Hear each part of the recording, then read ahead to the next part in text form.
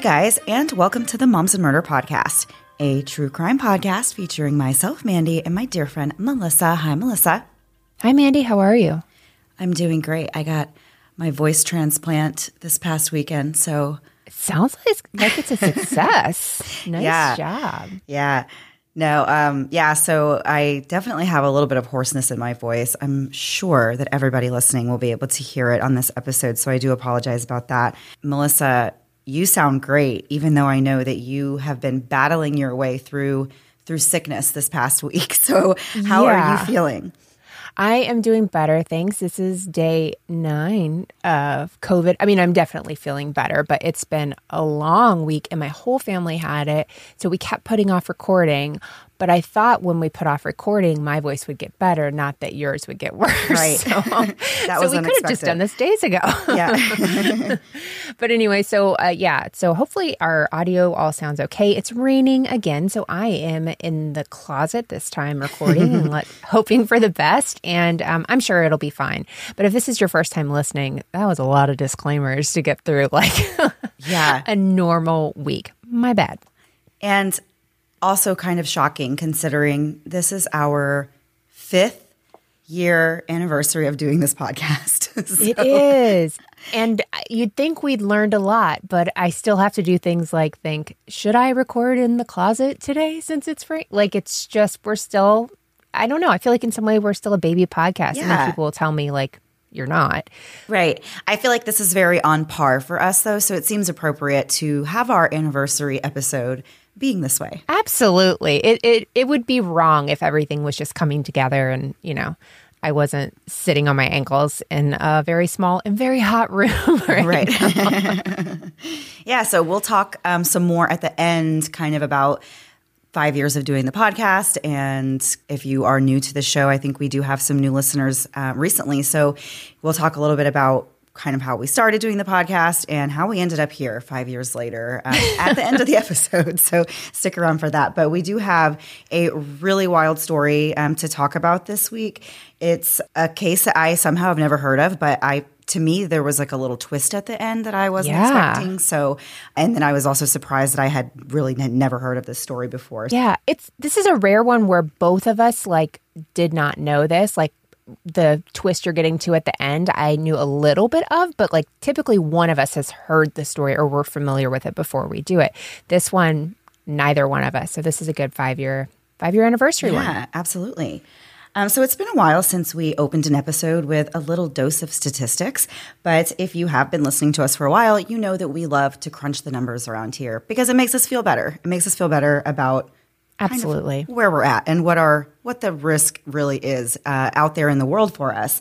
Because talking about true crime all the time and listening to true crime a lot, it kind of makes it easy to forget that violent crime is actually very rare. It's not happening to everybody, every day. So as rare as murders are in general, we're talking 0.000 something percent, of people are actually murdered. It's even more unlikely that you would ever be attacked and murdered by a random stranger.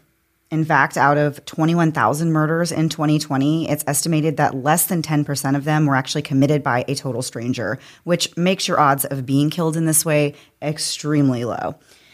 But on the night of April 21st, 1992, police were called to the parking lot of a TGI Fridays in Milwaukee, Minnesota, on reports that 2 people had been randomly and brutally attacked as they were leaving the restaurant that evening.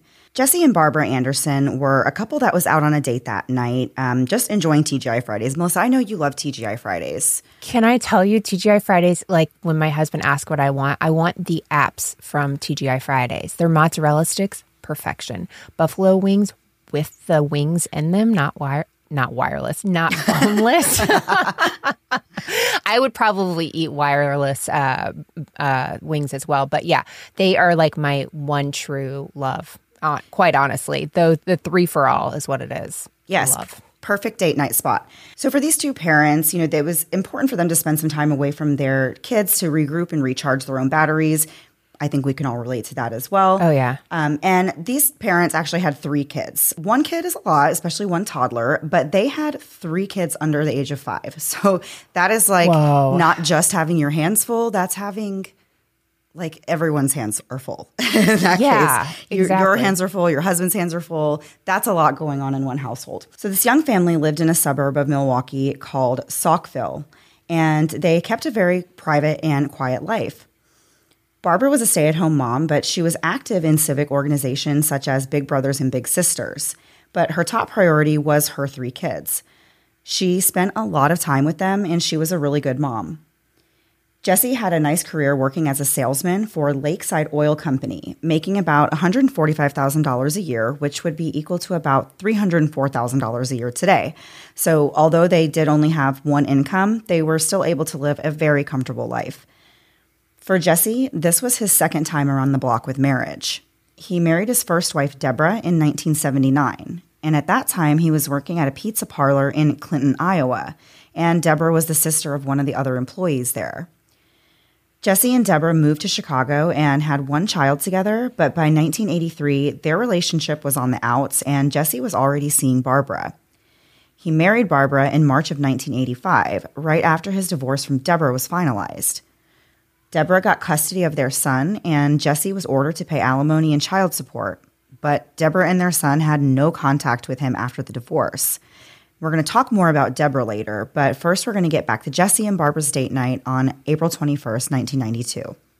That night was thoughtfully planned out, just the way it really has to be done when you have 3 small kids to take care of before you can even consider going out for an evening together. So Barbara arranged to have a sitter several days in advance, and they planned on going to dinner and to a movie. Jesse wanted to see a movie at Northridge Shopping Center in Milwaukee.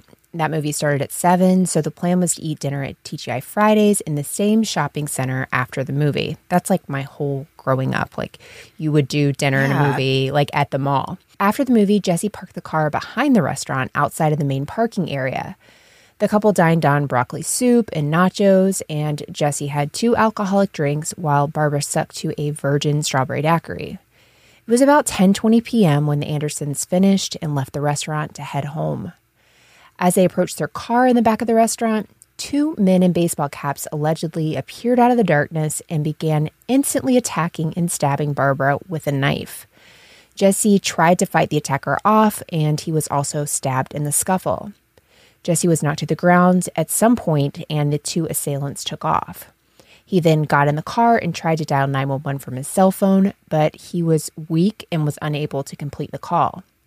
He slid out of the car and crawled on the ground to find his wife, Barbara, who had been severely injured. A man named Daniel, who lived across the street from the restaurant, heard Barbara's screams during this attack, and so he runs towards the back of the parking lot, trying to find where the screams were coming from. Daniel thought he heard someone say, "Help me," and he knelt down on the ground to hear where this voice was coming from. Daniel saw Barbara laying underneath a white Ford van. It was actually parked right next to the Andersons' vehicle, which was a dark gray Volvo. Jesse was on his hands and knees, but Daniel didn't see anyone else in the parking lot. Daniel ran into the restaurant to get an employee to come outside to help. A waiter went outside with Daniel, and they went back to where Jesse and Barbara were, and they realized that the couple was actually covered in blood. So Daniel goes back into the restaurant to have someone call for an ambulance. At this point, a small crowd is gathering in the parking lot trying to figure out how to help. A restaurant patron named Paul had first aid training, so he went outside to offer his help. He first found Jesse, who quietly said, quote, help me, a guy stabbed us, help my wife," end quote. Jesse's laying down on the ground on his stomach with his arms folded up under his head like a pillow. He said he had a knife stuck in his chest, and Paul told him to not try and remove it, but Jesse did anyway. He took the knife out and he laid it on the ground. Once Jesse had removed the knife, he referenced a Clippers hat that was on the ground, and he told the restaurant patron, quote, "That's the guy's hat," end quote, referring to the attacker. Paul checked Jesse's vital signs, and Jesse told him to go help his wife instead. Under the van, Barbara's covered in blood, and she's barely responsive. Paul asked her if she was hit by the van, but she could not verbally reply. She did shake her head back and forth, which Paul took to mean no. Jesse then spoke up and told Paul that Barbara had been stabbed 5 times, but he was completely calm as he said these words. After more people start becoming aware of the commotion outside, which, by the way, at a mall, at the movies, on a, like a date night kind of thing, I can't imagine how many people are actually out here. There has to be Yeah. so many. Someone asked the restaurant patrons whether or not anyone had any medical training. Another customer there happened to be an EMT, so she goes outside to see what's going on. A short time later, the emergency responders finally arrive on scene. Of all the people who came to help the couple, no one managed to get a glimpse of the attackers responsible for these injuries. Jesse told the emergency personnel that he'd been stabbed and had even pulled the knife out of his own chest just before they got there. They found the knife, which was a 4-inch pocket fishing knife with 2 blades on it, and it was on the ground next to Jesse. He continued telling the story about what happened. He was providing specific details, such as that these 2 attackers were black men, and that the one who was wearing the Clippers hat did so in a way that made Jesse believe he was associated with a gang. I'm not really sure what that means.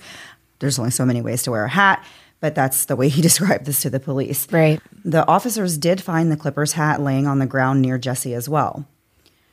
Barbara and Jesse were both transported to the hospital, but Barbara was in far worse condition than Jesse was. In fact, she was fighting for her life and remained unconscious throughout the whole ambulance ride to the hospital, where she was then placed on life support. It was quickly determined by Dr. Stuart Rice that Barbara was brain dead and would not recover. She had been stabbed over 20 times, with 19 of them being on her head and the majority being concentrated on her face in the areas that were surrounding her eyes. One stab wound to the right side of her head actually penetrated her brain. She had numerous defensive wounds, including lacerations on both of her hands. Jesse, on the other hand, was only minimally injured in this attack, with only 4 cuts to his upper left chest, all right next to each other. 2 of them were what looked like hesitation wounds. One was a puncture wound, and one was a deeper puncture that went in about 3.5 inches and actually punctured his lung, causing it to collapse. Jesse also had bruises on both of his knees and his left chin, as well as a cut on his index finger, but he had no bruising on his face or head. When police asked Jesse to explain in detail exactly what happened, this is what he told them. He said that he and Barbara left their house around 6:30 that night, and they saw the movie The City of Joy at 7 p.m. After the movie, they went to TGI Fridays, where they had a normal dinner. When they got back to their car and Jesse was putting the key in the passenger door to unlock it, he hears Barbara scream, and when he turns around, he says he saw a man in his face. The man stabbed Jesse once in the chest, and Jesse started fighting back, causing the attacker's hat to fall off. The attacker then tried to stab Jesse 2 or 3 more times, but Jesse said he sort of blacked out, and the next thing he really remembers is laying on the ground with a knife in his chest and hearing his wife, Barbara, screaming. He tried to drag Barbara under the van to protect her from the attackers, who allegedly took off on foot towards a nearby Best Buy.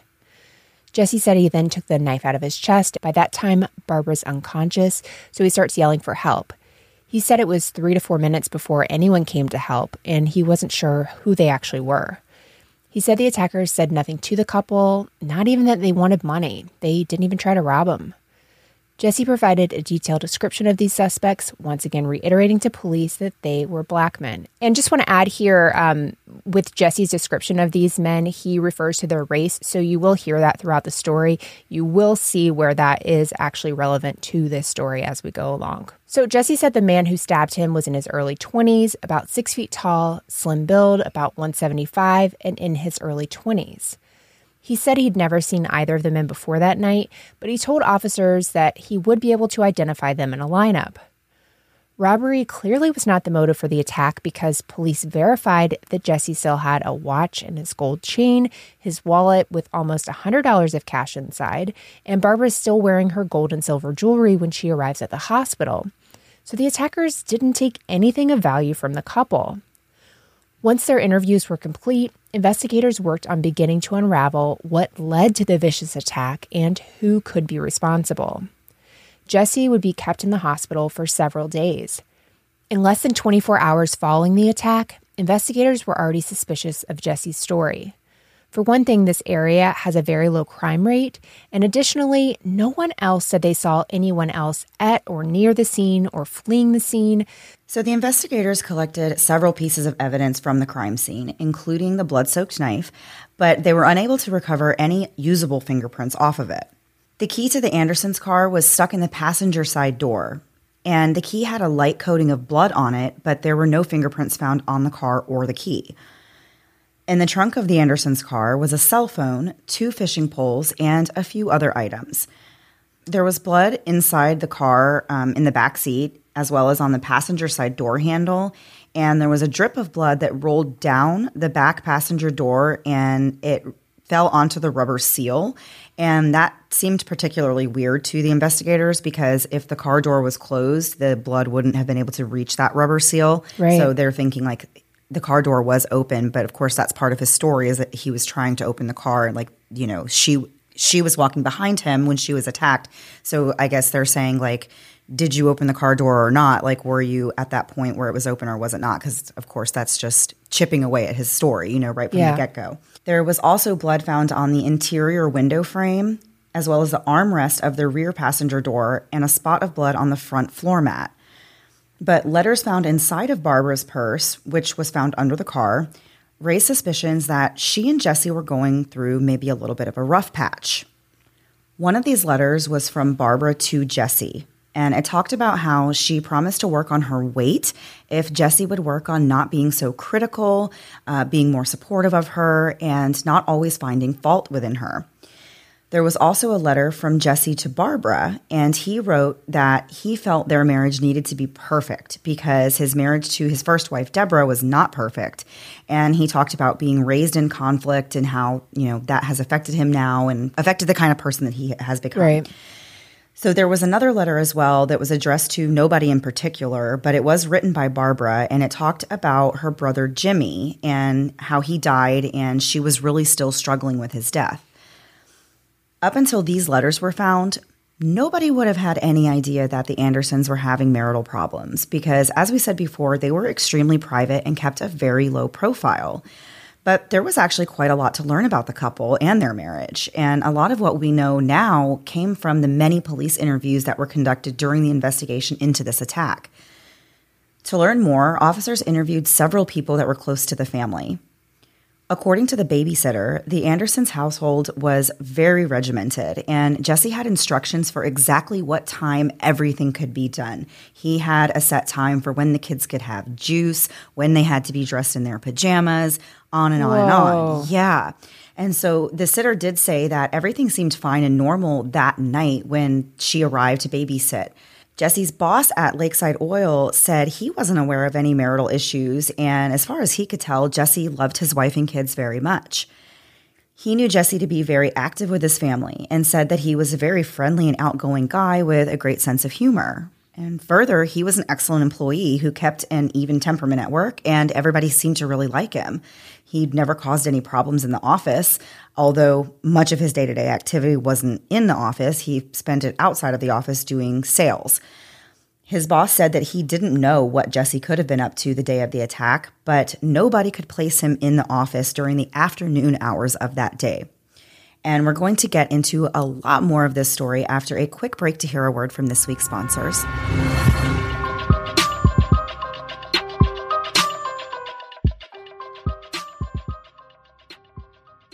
I watch a lot of true crime stories, which I know it's surprising, I'm sure. But I feel like I've watched all the ones on my normal platforms. So I was looking for something new with stories I hadn't heard before. And that's when I came across BritBox.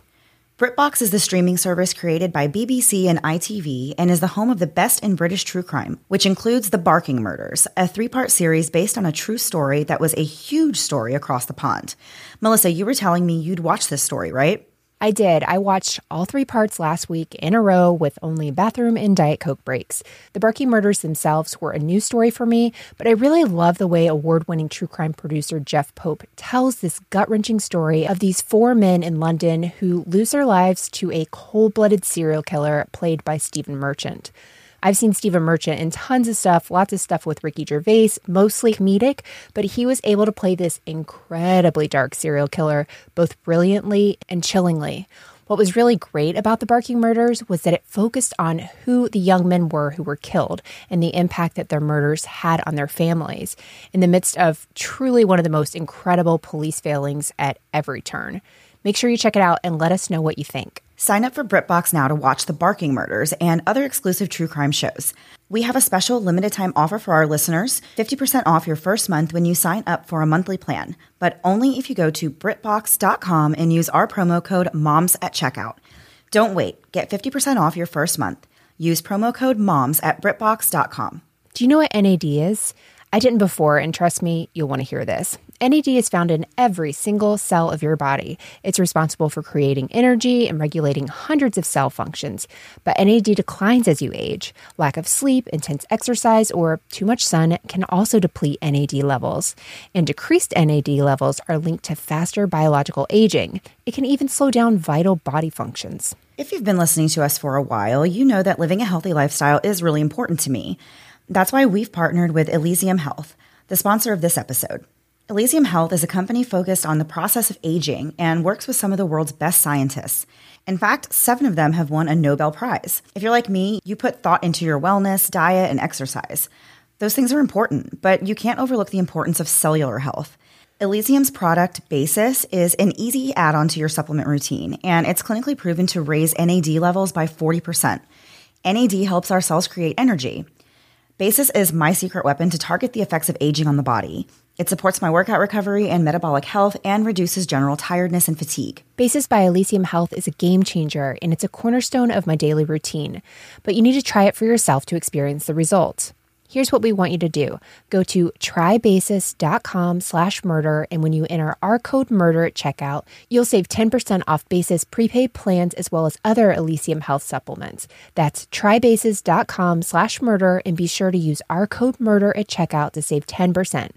Thank you to Elysium Health for sponsoring this episode. Step into the glitzy world of June's Journey and prepare for an adventure that's out of this world. Get ready to ditch the dull and dive into a world where mystery meets glamour and where June Parker's drama-filled escapades will have you hooked faster than you can say flapper dress.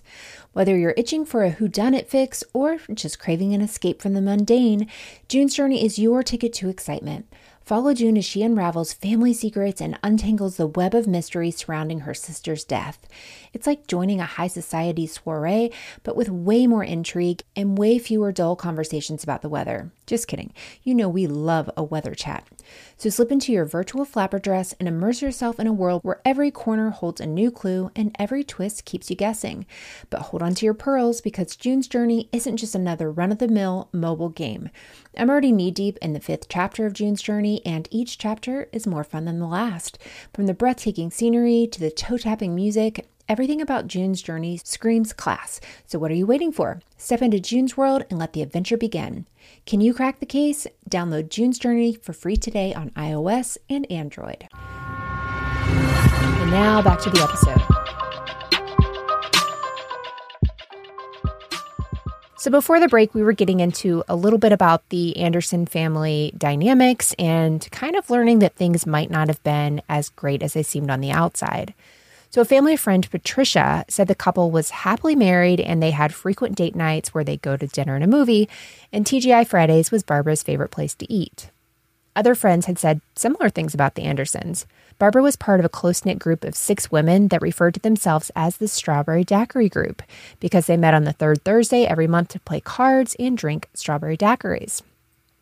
Several members of the daiquiri group were interviewed to try and glean some sort of insight into Barbara's life. One woman named Mary said that while she wasn't aware of any problems within the Anderson marriage, she didn't personally like Jesse and she found him to be cocky. She said he was jealous of others and their success and seemed to be very prideful. Another woman named Joy said that Jesse seemed to give Barbara a lot more attention than the other wives were getting from their husbands. But she also said that Barbara expressed a desire to have more of a say in things at home. For example, Jesse actually picked out all the furniture in the home as well as all of Barbara's clothing.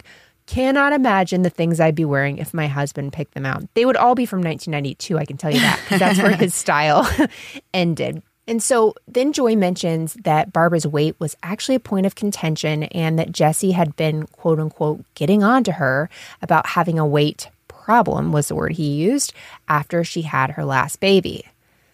Ew, I hate this guy already. So, this is now the second time that Barbara's weight has been brought into the conversation as being something that Jesse evidently had a big problem with. So what was his deal? Police thought maybe his first wife, Deborah, could shed some light on it. When Deborah was asked to give an interview, she told police all about her experience with Jesse Anderson. When she first met him in 1978, he was working at the pizza parlor, and even though she was warned about Jesse, she said she was young, foolish, and in love with him anyway. Deborah's brother, named William, thought Jesse was a liar who told a bunch of made-up and embellished stories, including the ones about him being in the military. He said if you added up the amount of time that Jesse claimed to have been in the military, plus having gone to school and these other life experiences he talked about, he would have to be at least 40 years old, not in his early 20s like he was at the time. So he thought Jesse was like a smooth-talking thief. William also recalled a time when his parents were actually scared of Jesse, and they even kept a loaded shotgun near their front door. He said Jesse bragged on more than one occasion about how he was trained to kill in the ROTC. So in January of 1979, Jesse quit this job at the pizza parlor, and he told Deborah that it was because the owner had accused him of stealing money from the business. Jesse insisted that he did not steal anything, but the parlor owner said that when Jesse and Deborah started dating, he started taking her on all these really expensive, fancy dates, and everybody at, the pizza parlor was wondering how he was paying for all of this. Every night at the parlor, Jesse would count the cash drawer, and he always came up with exactly $0 or change over or under what it was supposed to be, which is very strange for a food business because there's always times when people are like, oh, keep the penny, or, right. Or you give back somebody like a little bit extra so you might be a few cents off on the register. It's not common to like every single night have absolute perfect. Like there's everything accounted for. Not a penny, unaccounted for. So eventually the owner started planting an extra $65 in the register just to see what would happen. And still, Jesse would always report that there was $0 over or under. So that's how they figured out that he actually was stealing from them. At this point, they have no idea how much it could be, but it was estimated that he stole between about $1,200 and $1,500, which would be over $5,000 today. Oh. Yeah. So he was given the option to take a polygraph test with a police officer to prove his innocence, but he declined and quit the job instead. Nothing says I'm innocent like quitting your job because you don't want to take a polygraph test. According to Deborah, Jesse was not a nice guy during their relationship. He constantly accused her of seeing other men, even though she wasn't, and he was extremely possessive of her and seemed to want total control over everything she did. For example, if she were to go out with her girlfriends, Jesse would just stop by or call the restaurant they were at to make sure she was there. And then when she would go home, he would immediately start an argument with her and would threaten to divorce her until she would be at the point of being in tears, and then he would finally stop and leave her alone. And then the next day, he would act like none of that ever happened and would even act sheepish as though he had been the one to be wronged. So Jesse was great at these types of mind games. He would do things like this all the time. He also controlled all of their money very tightly and told Deborah that she couldn't ever buy anything. Meanwhile, he's out treating himself to whatever he wants. He was never physically violent with Deborah, but he always made her feel like she was worthless. She never could do anything right. She couldn't cook right. She couldn't clean right. She never dressed the right way. And she was never skinny enough for Jesse's liking. One weekend in 1983, while Deborah was away visiting her parents, Jesse filed for divorce completely out of nowhere and stated that the reason for the divorce was mental cruelty. That's rich coming from him. Yeah. So Deborah was exhausted from dealing with this man, and she just wanted to get out of it. She didn't contest any part of the divorce. She wanted it over and done with. And Jesse told Deborah that, he wasn't going to make things easy for her. He actually said that he would kill her before he would ever pay her any alimony. And this is probably a huge part of why Deborah took their son and didn't want anything to do with him after the divorce was finalized. So by the time Deborah was out the door, Jesse was already seeing Barbara, and they quickly started a family together and began a life together, one in which everyone evidently thought they were very much in love and living the perfect life. But was that actually the case, or was Barbara suffering in the marriage the same way that Deborah had? And could that explain some of Jesse's strange reactions after his wife was attacked? When Barbara was taken to the hospital and declared brain dead with no chance at a full recovery, Jesse immediately told Dr. Rice that he wanted her to be removed from life support. Dr. Rice didn't even have a chance to explain what options Jesse had before he was adamantly demanding that Barbara be taken off any life support right now, which Dr. Rice thought was very strange. Very strange. Yeah, you'd think even hearing this information that you would just knowing her family was there, people would want to visit with her. That could be what your decision's going to be, but who makes that decision immediately? That seems I could be wrong, but that seems very far off. Yeah, absolutely. And I feel like part of that process of processing that type of information, I feel like a lot of people, it's very common to go through a period of denial, right? Where you're like, no, right. Absolutely not, and he just immediately skipped past every stage that somebody would be expected to go through getting news like this and was just like, okay, if that's what the deal is, then just cut it off right now. Nobody does that. That would be a huge red flag. Right. With the doctor not even going through what all of this means. That's just wow. When Barbara's family was informed about her condition and prognosis, they told Dr. Rice that they'd like to wait a day or two and see what happened before making any major decisions. Later on April 22nd, investigators talked to Jesse again. He was still in the hospital himself, but now he'd had some time to collect himself and provide more detail to the police.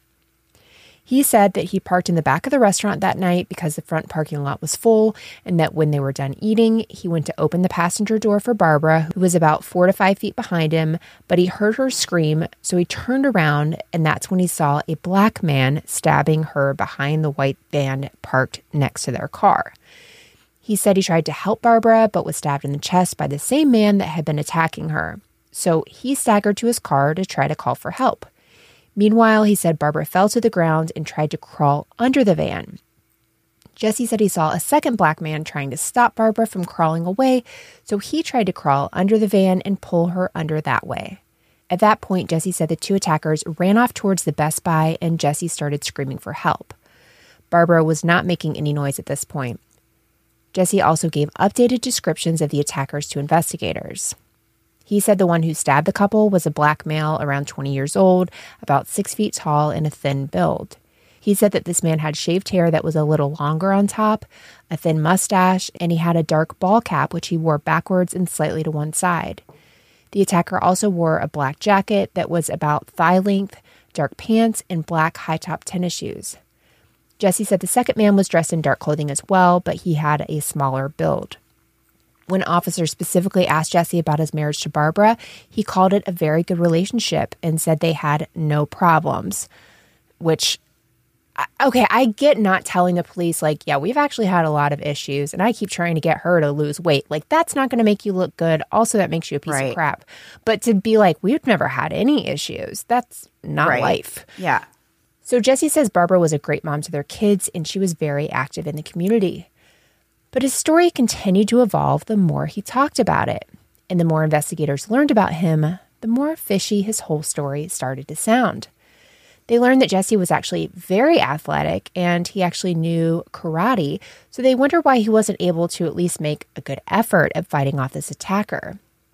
Also, they wondered why were his wounds merely superficial, while Barbara suffered several severe and fatal injuries. The thing that really sticks out to me with that is whenever he said he got stabbed a couple times, but then he's on the ground and he kind of blacks out. Wouldn't that make him an incredibly easy target to go after him instead of Barbara? Yeah, it doesn't make any sense. No. Later that night, the police received a tip from a man named Tommy who saw a news report about the stabbings. Specifically, he saw something that showed the black Clippers hat that was found at the scene. This is the craziest part of the story to me. Right. So as it turned out, Tommy believed that was his hat.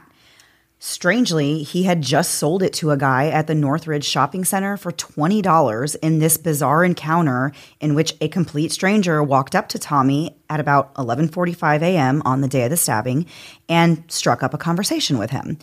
So Tommy described this man who approached him in detail, and the description fit Jesse to a T.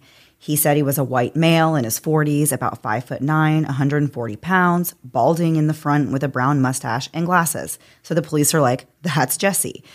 So Tommy elaborated on the story, saying that this man, who we know as Jesse, claimed that he was in the mall looking for a job that day. And one of the tasks that he had to complete, because everybody who goes looking for a job has to complete tasks, I guess, in the mall. Yeah. This doesn't make sense. But he had to prove that he could buy something off of a total stranger in the mall, right? Seems This like a is the legitimate most, prerequisite to a job. All of a sudden, yeah, you are involved in some type of scheme. If that is, in fact, something they tell you to do, like, this is a fraud. I'm sorry. Yeah, somebody's playing games with you. So the man asked if he could buy Tommy's Clippers hat, and Tommy agreed and accepted $20 for it.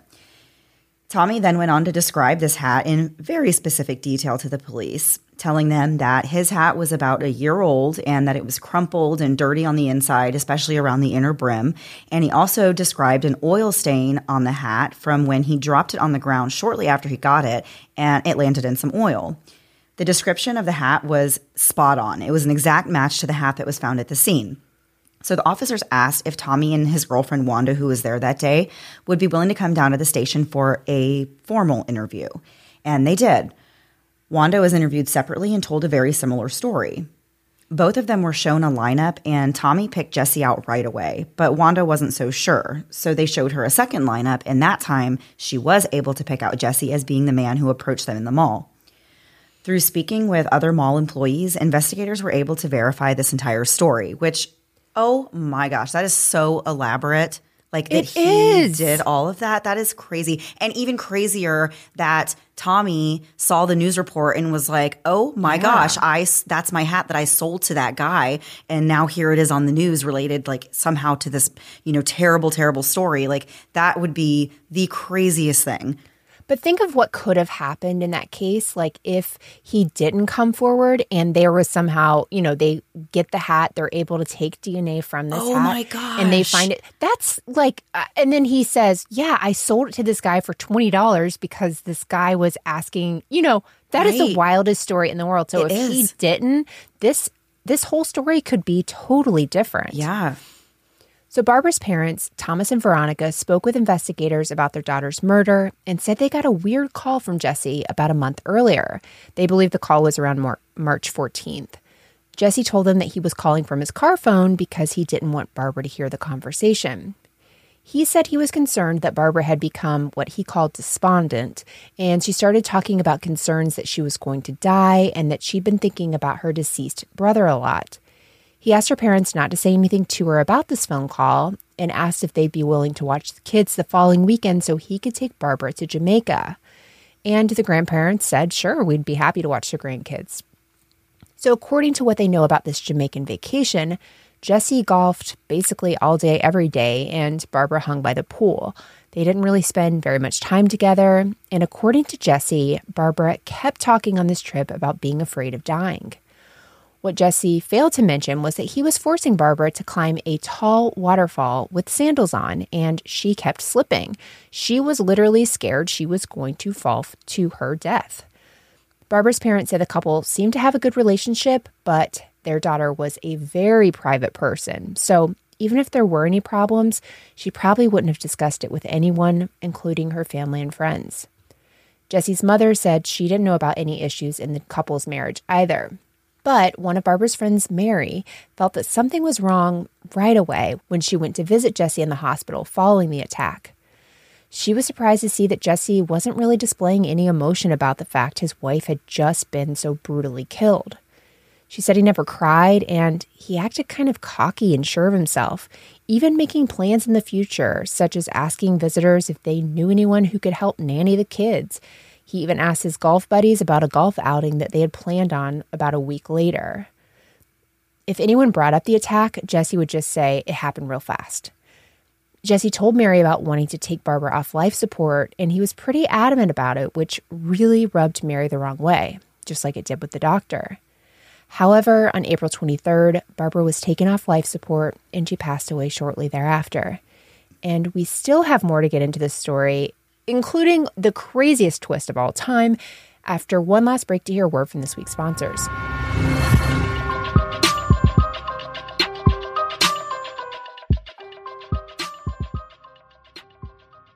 Have you ever wanted to be the best at something? With Masterclass, you can. In fact, you can learn just about anything from the world's best minds anytime, anywhere.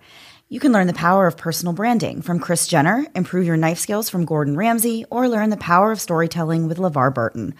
With over 100 classes from a range of world-class instructors, that thing you've always wanted to do is closer than you think. I've been keeping up with my David Sedaris classes, but I recently have a bit of a sweet tooth and decided to look at some baking options when I found Joanne Chang's Bake Like a Pro. Not only do these lessons give incredible detail, but it feels very much like a one-on-one class. And as I'm going along, I'm beginning to feel like I can actually bake like a pro. By the end of the class, not only will I have learned several of her recipes for things like cakes and cookies, but I'll actually be able to create some of my own recipes with the tools she's given me. My kids are always wanting to create their own type of special cookies, so I'm so excited that we'll actually be able to do that together. We highly recommend you check it out. Get unlimited access to every masterclass, and as a Moms and Murder listener, you can get 15% off an annual membership. Go to masterclass.com/momsandmurder. That's masterclass.com/momsandmurder for 15% off Masterclass. With no fees or minimums, banking with Capital One is the easiest decision in the history of decisions. Even easier than deciding to listen to another episode of your favorite podcast. And with no overdraft fees, is it even a decision?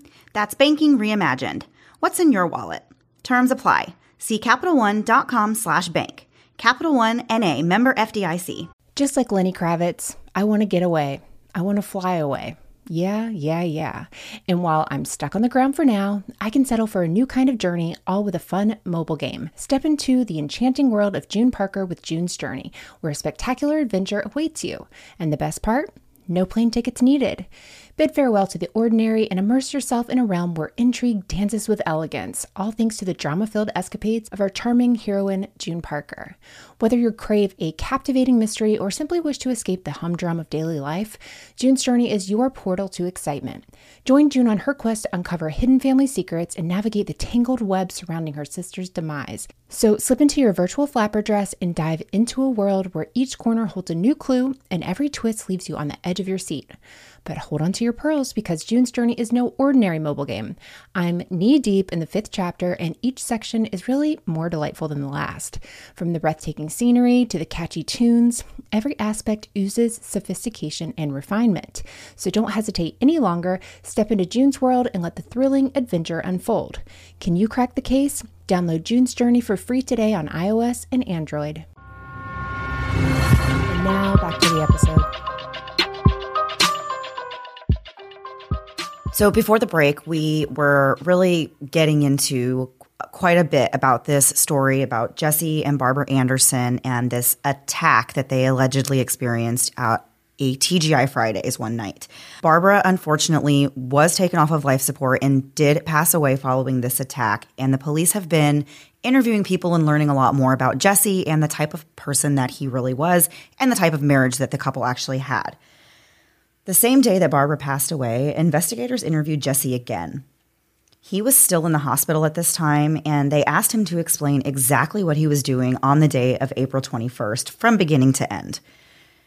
Jesse said that he went to work at about 7:30 or 7:45 and stayed until about 10:30, and then he went to a sporting goods store and bought some fishing poles just because they were on sale.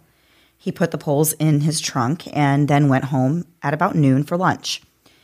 He was supposed to watch the kids because Barbara had a sinus infection and she was going to the doctor. She got home at about 2:45 and Jesse then left to go play golf. When he got back home, Barbara went to pick up the babysitter and the couple then left for the movies at about 6:30. He told the same story about what happened after that. Then on April 24th, Jesse's sister called Jesse's life insurance company to ask them to go ahead and process Barbara's policy. The insurance agent named Patrick called the police to let them know, hey, there's somebody calling and inquiring about this policy. And he told the investigators that on April 2nd of 1991, Jesse had applied for $250,000 of life insurance on Barbara, and she signed the paperwork for all this on April 8th. In April of 1992, so this would be a year later and now the same month as the attack, it was time for Jesse to renew this policy, and he was unhappy with the cost, which was just $246 a year, but he did end up making a semi-annual payment, which made the policy effective through October of 1992.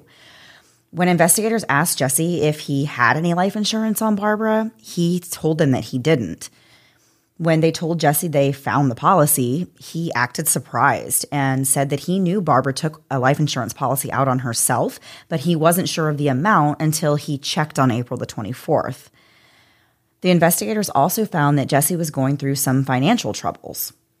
On April 1st, 1992, he refinanced his mortgage, increasing it to $161,000.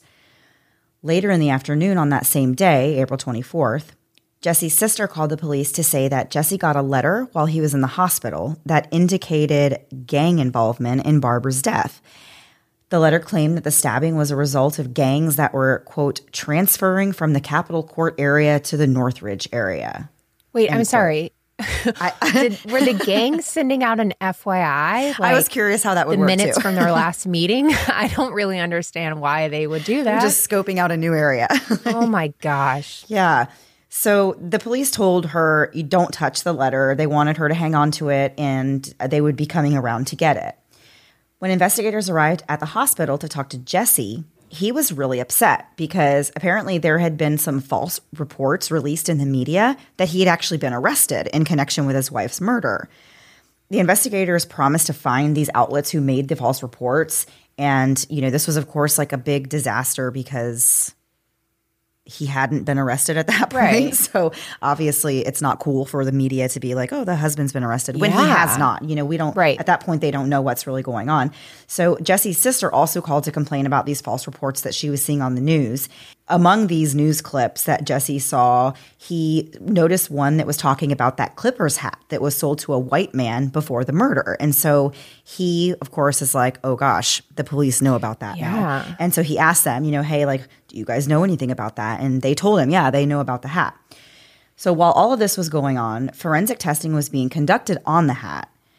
They did find dog hairs, and once they tested those hairs, it was determined that the dog hairs came from Jesse and Barbara's dog. The dog hair was also found on the floorboard of their car, which was enough to secure an arrest warrant and to bring Jesse into custody for real, not just for accidental news release. Yeah. On April 25th, Jesse was about to be released from the hospital when investigators showed up and detained him. He agreed to speak with the investigators without an attorney present. He repeated a similar story that he'd told police before. However, this time, he said that while one of the men tried to get Barbara out from under the van, Jesse opened the front passenger door to get his cell phone, but he was too weak. He fell to the ground with the knife still in his chest. He then tried to roll under the van to help Barbara, and that's when he said he saw the men running towards Best Buy. Jesse was shown multiple photo lineups to see if he recognized either of the suspects, but he wasn't able to identify anyone. At this point, officers finally confronted Jesse about the Clippers hat and told him what they knew. He claimed he wasn't at the mall that day, and it definitely wasn't him who bought this hat. He emphatically denied stabbing his wife or ever hurting her and asked if he should get an attorney, which the police told him was his decision to make for himself. So he called an attorney and he ended the interview. Later, though, when he was about to leave the hospital, Jesse agreed to go to the station to look at more photos. He was interviewed there again, and once again, he told a similar story, but with varying details. At the end of this interview, Jesse was arrested on charges of first-degree murder, but the media was reluctant to report on it since they'd falsely reported on it the day before, which of course caused a huge backlash that we'll get into shortly. Once Jesse was in custody, investigators continued looking for more evidence of his guilt, especially any evidence of him purchasing the knife used in the murder. On April 27th, investigators took Jesse to the funeral home where Barbara's viewing was to be held. They hoped that the sight of her body would cause Jesse to confess. On the ride there, Jesse talked about normal things like the weather and sports, and when they got to the funeral home and approached the door to go inside, he took a few deep breaths and his demeanor quickly changed. Jesse spent about 5 minutes standing at Barbara's casket saying things like, quote, "Honey, I'm sorry. I love you. I'm sorry." He also made audible noises as if he was emotional, but officers noticed no tears. Jesse suddenly said he was very ill and he had to go to the back of the room. Back at the police station, Jesse maintained his innocence, but images of him in the handcuffs at the viewing confirmed that he had in fact been arrested in the murder. Remember, they falsely reported that he was arrested the day before he actually was, so there was a huge scandal around that, and the community felt like the media was really untrustworthy. Something kind of interesting to note here, this case happened the same year after Jeffrey Dahmer's case, also in Milwaukee. One thing about this case it really caused a lot of distrust in the police. So when the media dropped the ball in Jesse's case, it really made the residents question everything. At the same time, the Jeffrey Dahmer stories going on and Jesse Anderson, 4 police officers were acquitted in the assault of Rodney King. So it was a very, very tense time. It's thought that Jesse actually took advantage of the rising racial fears when he concocted his story about being attacked by 2 black men. On April 27th, another piece of the puzzle fell into place. The owner of a local sporting goods store named James saw a news report that talked about the knife that was used in the killing. He contacted officers to say that he recognized the knife as being this type that was used by fishermen and said that he recently sold that kind of knife to a white man at his store on April the 2nd. The clerk showed the man a yellow knife, but he said he wanted something more pointed, so he showed him a red knife with 2 blades, which the man paid for in cash and left. This clerk specifically remembered selling this knife because it was the first one like it that they had sold in several months. The owner of the shop was just calling to tell the police that they saw in the news that they thought they were looking for 2 black men, but they were 100% sure they sold the knife to a white man. The owner was shown a photo lineup, and she picked Jesse out right away as being the person she sold that knife to. The police checked all the stores in Milwaukee just to be sure and found out that there were no other stores that even sold that type of knife. The more time that passed, the more willing people were to talk to the police about what they knew regarding Jesse and Barbara's relationship. As we said before, Barbara was a very private person, and her friends may have wanted to respect that in the beginning, even after her death. You know, they don't want to go and start telling all of her secrets if she was a private person in her life, you know. But there is a lot that they likely didn't even know. In late June, a woman named Rosaline contacted investigators after she had a conversation with her friend Mary. So Mary, we mentioned before, was also a friend of Barbara. And Mary said that after Barbara and Jesse got back from that Jamaica trip we talked about, Barbara started talking about being scared of Jesse a lot more often. Barbara told Mary about this hike that we mentioned where Jesse was making her climb even higher, even though she wasn't wearing proper footwear, and she kept slipping and saying, you know, she was scared and she was crying and wanted to go down, and he was saying they need to keep going higher. And she made it about halfway up before she finally was like, I'm done, I'm walking back down. A couple of weeks later, Barbara's mom was going through some of her things when she found a letter that was written by Barbara that was addressed to Jesse that was dated way back from July of 1987. So the stabbing happened in 1992, you know, so this was years prior that she had wrote this letter to Jesse. And it mentioned that Jesse had threatened Barbara with a knife at that time. And it said something about knives being thrown, and there was some kind of bodily force against Barbara at Jesse's hand.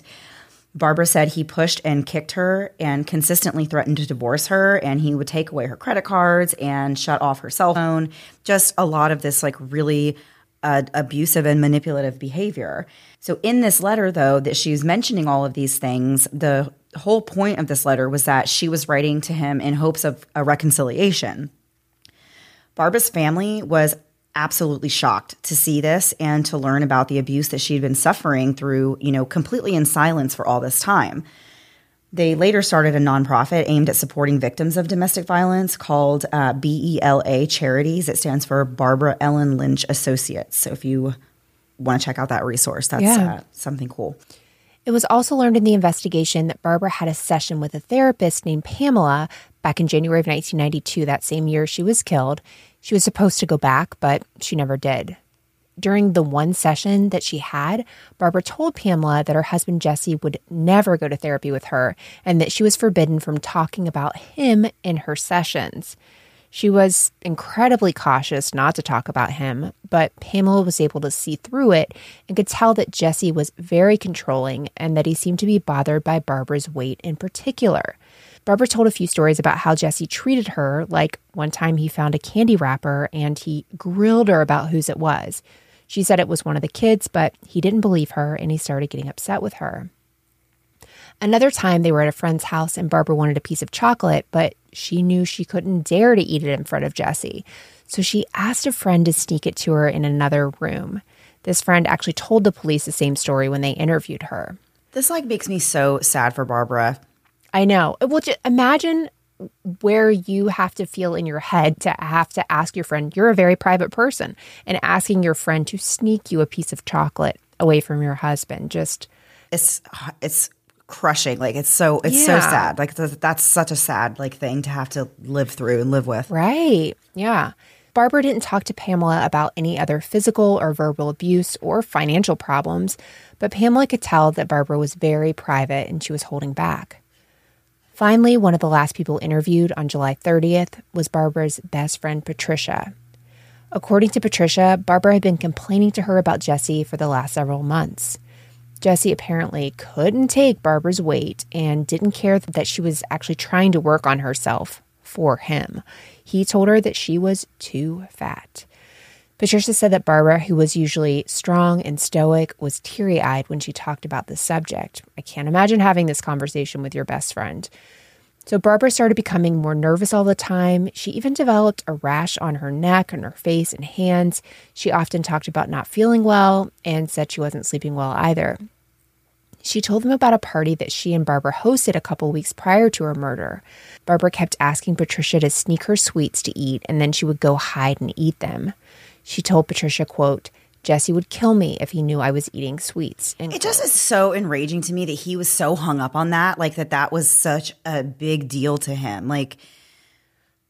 So disgusting. Yeah, I mean, there's no other word for it. Patricia actually talked to Barbara on the phone on the morning of April 21st, the day she was killed. Barbara said she wasn't feeling well and she really didn't even want to go on this date that night. Then investigators asked Patricia if she knew anything about the 1992 trip to Jamaica. Patricia said it was the worst, quote-unquote, vacation of Barbara's life. She was very upset when she came home and told Patricia about two incidents.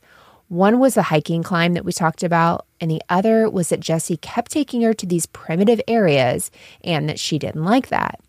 She told Patricia she feared for her life on this vacation and said she would never go on a trip with Jesse alone again.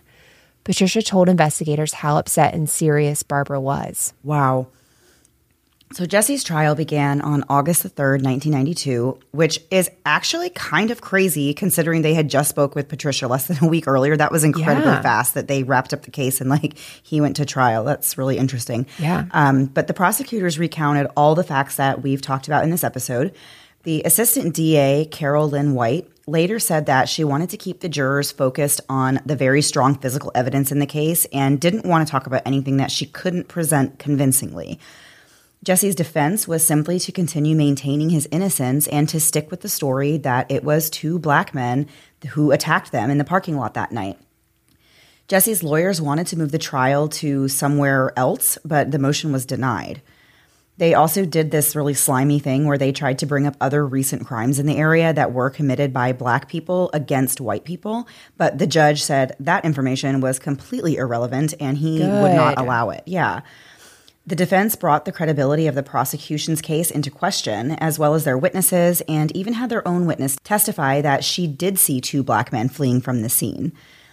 After 10 days of testimony, jurors deliberated on August 13th for 9 hours. The jury consisted of 10 men and 4 women. They found Jesse guilty of first-degree murder, and he was sentenced to life in prison without the possibility of parole for at least 60 years. The judge said that Jesse had, quote, preyed upon fear and racism when he made up the story about being attacked by two people of color. Jesse spoke at the end of the trial and said that he was merely a scapegoat and that his whole trial was just a farce. He said he never would stop looking for Barbara's true killers. Jesse, of course, appealed his sentence and acted as his own attorney to do so on the grounds that his PI found 2 men who witnessed the attack and said they could identify not 2, but 3 black men as the attackers, which is just so you have some nerve, when already they don't believe you and your story, to then be actually now there was a third one. Really, that just sounds ridiculous. And also, how did you not notice? You were there. How did you not notice a third person being there? Right. In August of 1994, a judge did agree to hear testimony from these alleged witnesses, but by this time, the defense had already dropped their claim that the witnesses could identify 3 assailants. One of the witnesses admitted on the stand to lying, and the other told just an inconsistent story. Halfway through the hearing, the judge threw out the case, and Jesse continued to maintain his innocence. Jesse was sent to Columbia Correctional Institution to serve his sentence, the same prison Jeffrey Dahmer was sent to. While working in the prison's hobby shop, Jesse apparently did not get along with the other inmates. At one point, he vandalized another inmate's drawing of Martin Luther King Jr. by drawing a bullet on the paper that was aimed at Martin Luther King Jr.'s head. Oh my gosh. Yeah. Jesse then tried to basically frame somebody else for doing that. He tried to say that another inmate did it, and because he didn't like this inmate and wanted him to get in trouble. But the marker that was used in this vandalism was found in Jesse's cell, and he ended up spending 5 days in solitary confinement as a punishment. And a spokesperson for the prison said, quote, "That's what he did in his crime, wasn't it? Set it up and blame others." Ugh. Yeah. On November 28th, 1994, Jesse and Dahmer were assigned to clean a bathroom together with another inmate named Christopher Scarver. According to Schultz, Scarver had been convicted in 1990 for the murder of his former employer because he felt like the job had wronged him. Scarver had previously been diagnosed with schizophrenia, claiming that voices in his head told him he was the son of God and the chosen one. When they were left unsupervised for up to 20 minutes, Scarver used a piece of metal bar that he took from the weight room to bludgeon both Dahmer and Jesse. What? Yeah, I know. This is where our big twist comes in. Scarver then calmly goes back to his cell, and when the guards ask him why he wasn't working, Scarver replied, quote, "God told me to do it. You will hear about it on the 6 o'clock news. Jesse Anderson and Jeffrey Dahmer are dead." End quote. I just could not believe when I got to this part of the research and saw that this happened. First of all, I don't think I knew that Jeffrey Dahmer was murdered in prison. I don't know why I didn't know that. It just wasn't something that I knew. And so then to see that, like, it was the same day, Jesse Anderson, and like by the same person. Like, I was so blown away by that. I was like, how did I not know that, like, Jeffrey Dahmer was killed the same day another person was killed? Like, I was just blown away. I don't remember. I remember Jeffrey Dahmer, that he was killed, and I thought somebody else got injured. I didn't know somebody else died, and I definitely wasn't expecting it to be Jesse Anderson when we started, like, reading the research from this story at all. Ever. Like, I thought the whole Dahmer thing was a coincidence that they happened around the same time. So guards then found the two men in the bathroom. They were both rushed to the hospital. Dahmer was pronounced dead after an hour, but Jesse was in critical condition and survived 2 days before dying. Many people have questioned if guards purposely let Scarver be alone with the prison's two most notorious inmates, knowing that he'd kill them. In May of 1995, Scarver pleaded no contest to 2 counts of first-degree murder, each with 2 modifiers: habitual criminality and use of a dangerous weapon.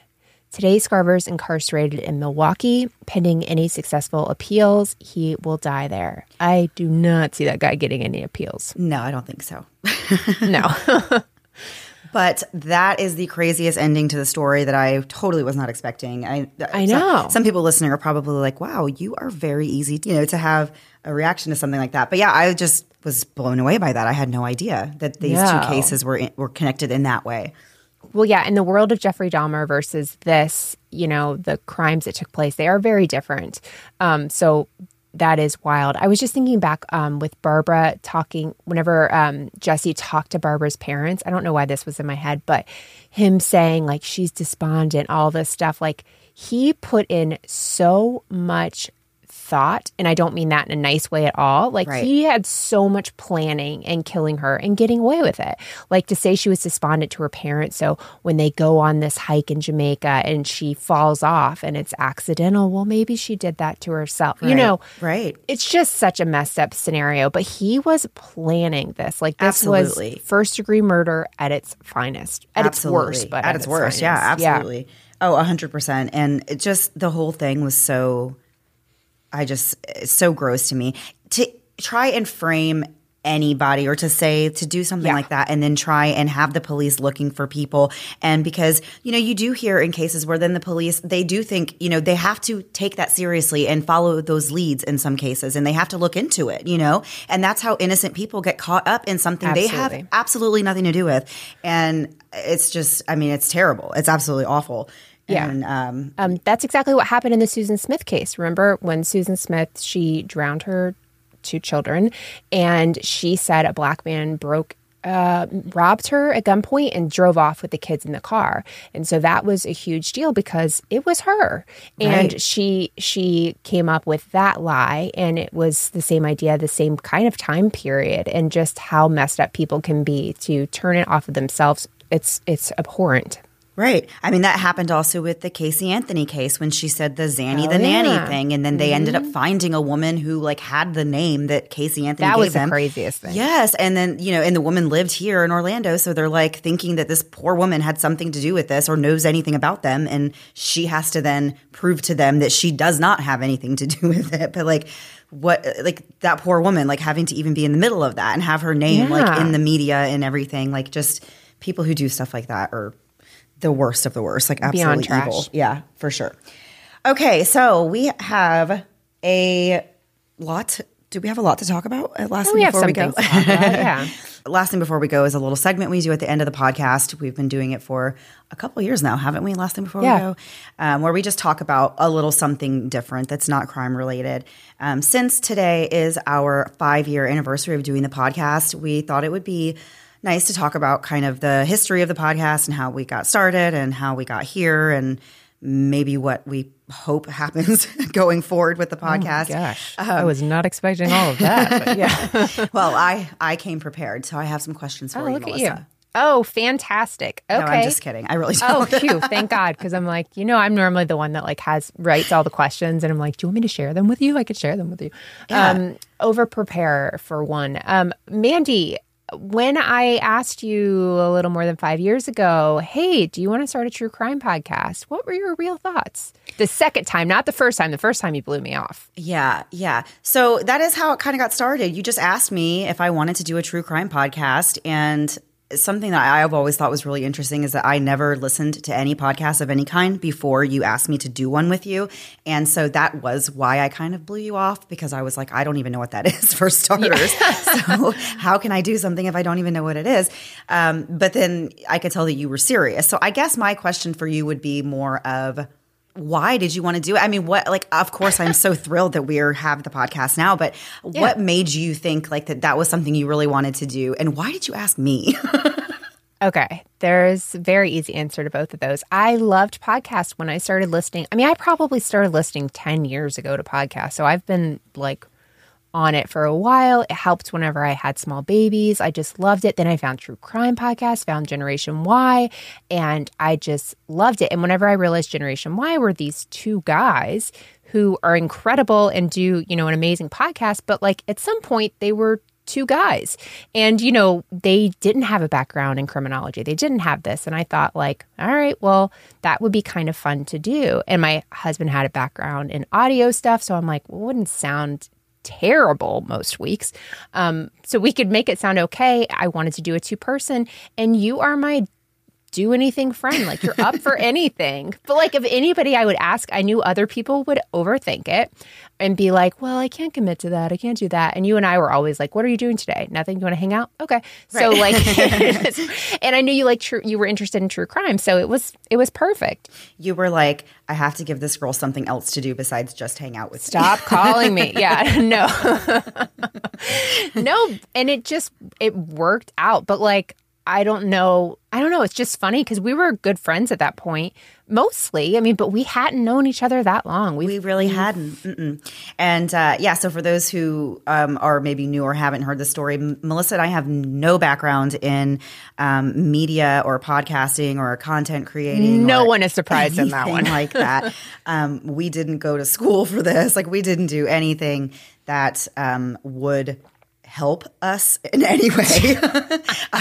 We just kind of showed up and started, making episodes. And sometimes those early episodes, I would never gone back. When people write us back and say like, I'm started at the beginning, I'm like, absolutely do not do that. Yeah. Yeah, I always tell people not to do that because the show has evolved and changed so much over the years. We've had different segments. Now we do this last thing before we go, but we used to have in the beginning, we had, Googled this city, which I know a lot of people talk about that they miss, but we kind of got to a point with that where it was like, we've talked about a lot of different places and said a lot of talking about these cities. And there's only so much that you can kind of share. But I love having those like memories of having those different segments and like seeing the different ways that, the show has changed and evolved, and how we used to go from completely, we've even from the way that we write the notes for the episode, we've gone through different ways of doing it where it's more of an outline, and we just kind of try talking off the cuff a lot more. And we found that the feedback from that wasn't always fantastic. So we started doing a more heavily scripted show, and then people complained about that too. So I feel like we've kind of come now to like a little bit of a happy medium where we try to keep the chitter chatter down, to a minimum in the episode, and then we can have fun here at the end and talk to each other. Yeah. And then if people don't want to listen to us talk to each other, they don't have to. But yeah, so what has been a highlight for you, Melissa, over the last 5 years? I know there have been several. We've had such good luck with this podcast, and it's crazy. I would not consider myself to be a person that has any luck. I have bad luck. I don't really have good luck. But somehow with this, like, there have been so many doors open, so many really cool opportunities that, I never thought we would have. Like, getting to talk to Allie Sweeney was a huge deal. I remember the tweet coming in, her saying we should be friends, and me being like, okay, that's a blue check mark. That's a real person. Like, Mandy, this is legit. And and getting to meet so many listeners and becoming like real friends with several people who started out as listening to the podcast. That's probably my favorite. Me too. And we have some cool stuff coming up that I'm very excited about that we'll get to share. And we've had wild opportunities. Some of them haven't panned out, but they're just, you wouldn't even believe them if we told you. Right. But it's just been like all the time. Mandy being my up for anything friend, it's like, hey, this is coming up. What do you think about that? And she's like, yeah, I'll do it, which is great because I'm somebody who overthinks things. So it works out to have somebody to be like, yeah, I'm up for it. And I'm like, all right, well, then we can do it. If you think we can do it, we can do it. Right. I remember in the beginning, and even when we were like just a couple of years in, and we would say, how long do we think the podcast can realistically go on for, before it just kind of starts falling off? And we have been so fortunate and so like truly actually blessed to be able to watch the podcast continue to grow over 5 years. Yeah. And that we have some very, very loyal listeners that I know have been listening since the very beginning. And we just appreciate every single person that has listened to the podcast over the last 5 years and has gotten us to this point that we're at now.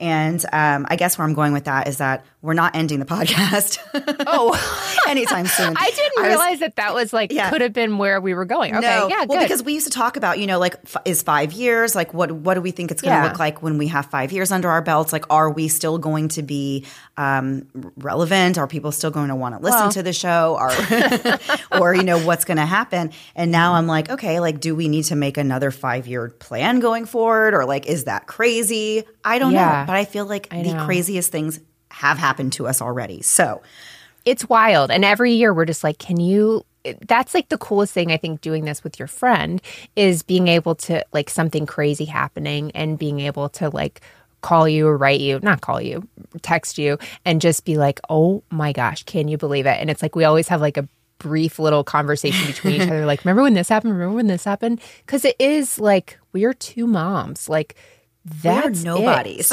Yeah. And I think people get that, but sometimes I don't think they do because they'll write. And if we write them back, they're like, oh my gosh, I can't believe you wrote back. I'm like, listen, all I'm doing is sitting here. Yeah. I'm watching Bravo. Like, I need to do the dishes. I'm ignoring those so I can write you back. Not that exciting. So it's been so cool. And we've gotten to share so many stories of like truly incredible people and families. And like, I'm just so thankful. I'm very thankful that we've been able to do this. And I think the heat is getting to me in this closet because I feel almost emotional. This is like the most emotional conversation I think we've ever had on the podcast. The most 100%. I think that we've ever talked about like our true feelings about how, what we feel about the podcast. And I hope that it comes across, in the content that we put out there that like we are very, we do take our podcast very seriously and we love doing it. And it is something that we enjoy doing together. And yes, we just want to make great content, but also, like Melissa said, we really enjoy sharing the stories and the connections that we make with listeners of the stories and people who have even been, involved in some way in a terrible crime. and how cool it is that we get to have a part in sharing these stories that are so important, to these families. And I just think it's so special and great and amazing. And we truly do appreciate having the platform and being able to continue to do the podcast. Totally. Couldn't have said it better. Great job, Mandy. All right. So, Melissa, I think that was it. Before we start crying, we should get out of here. I know, right? So before we go, though, we are going to play a promo for one of our favorite shows. The show is Pretend, hosted by Javier Leiva. And he's doing this series, Mandy. I'm not sure if you've listened to it yet, but it's on Frank Abagnale, the Catch Me If You Can guy. So you know the movie Catch Me If You Can. So basically, nothing the guy's ever said is true. Like literally 95% of it never happened. And you watch that movie and you think it's all happened. Well, he's been able to research. There's been other research in the past, but Javier was able to meet the guy.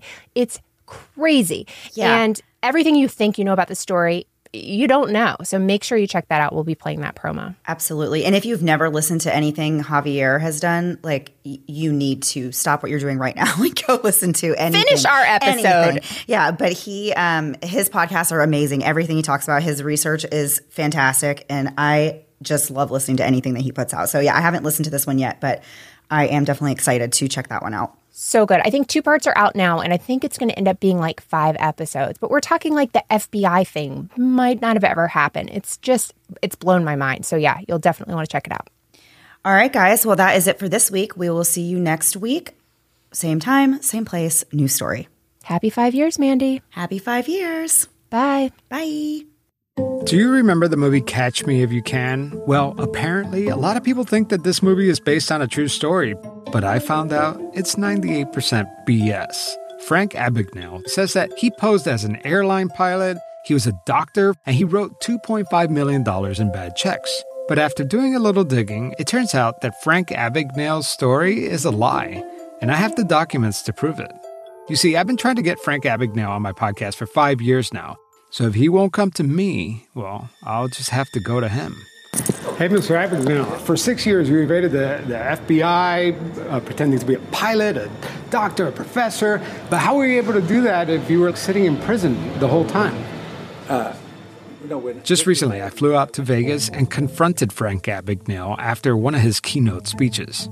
This is the real Catch Me If You Can. And I'm going to expose his lies one by one. And I have the police records, court records, all the documents I need to prove he's a fraud.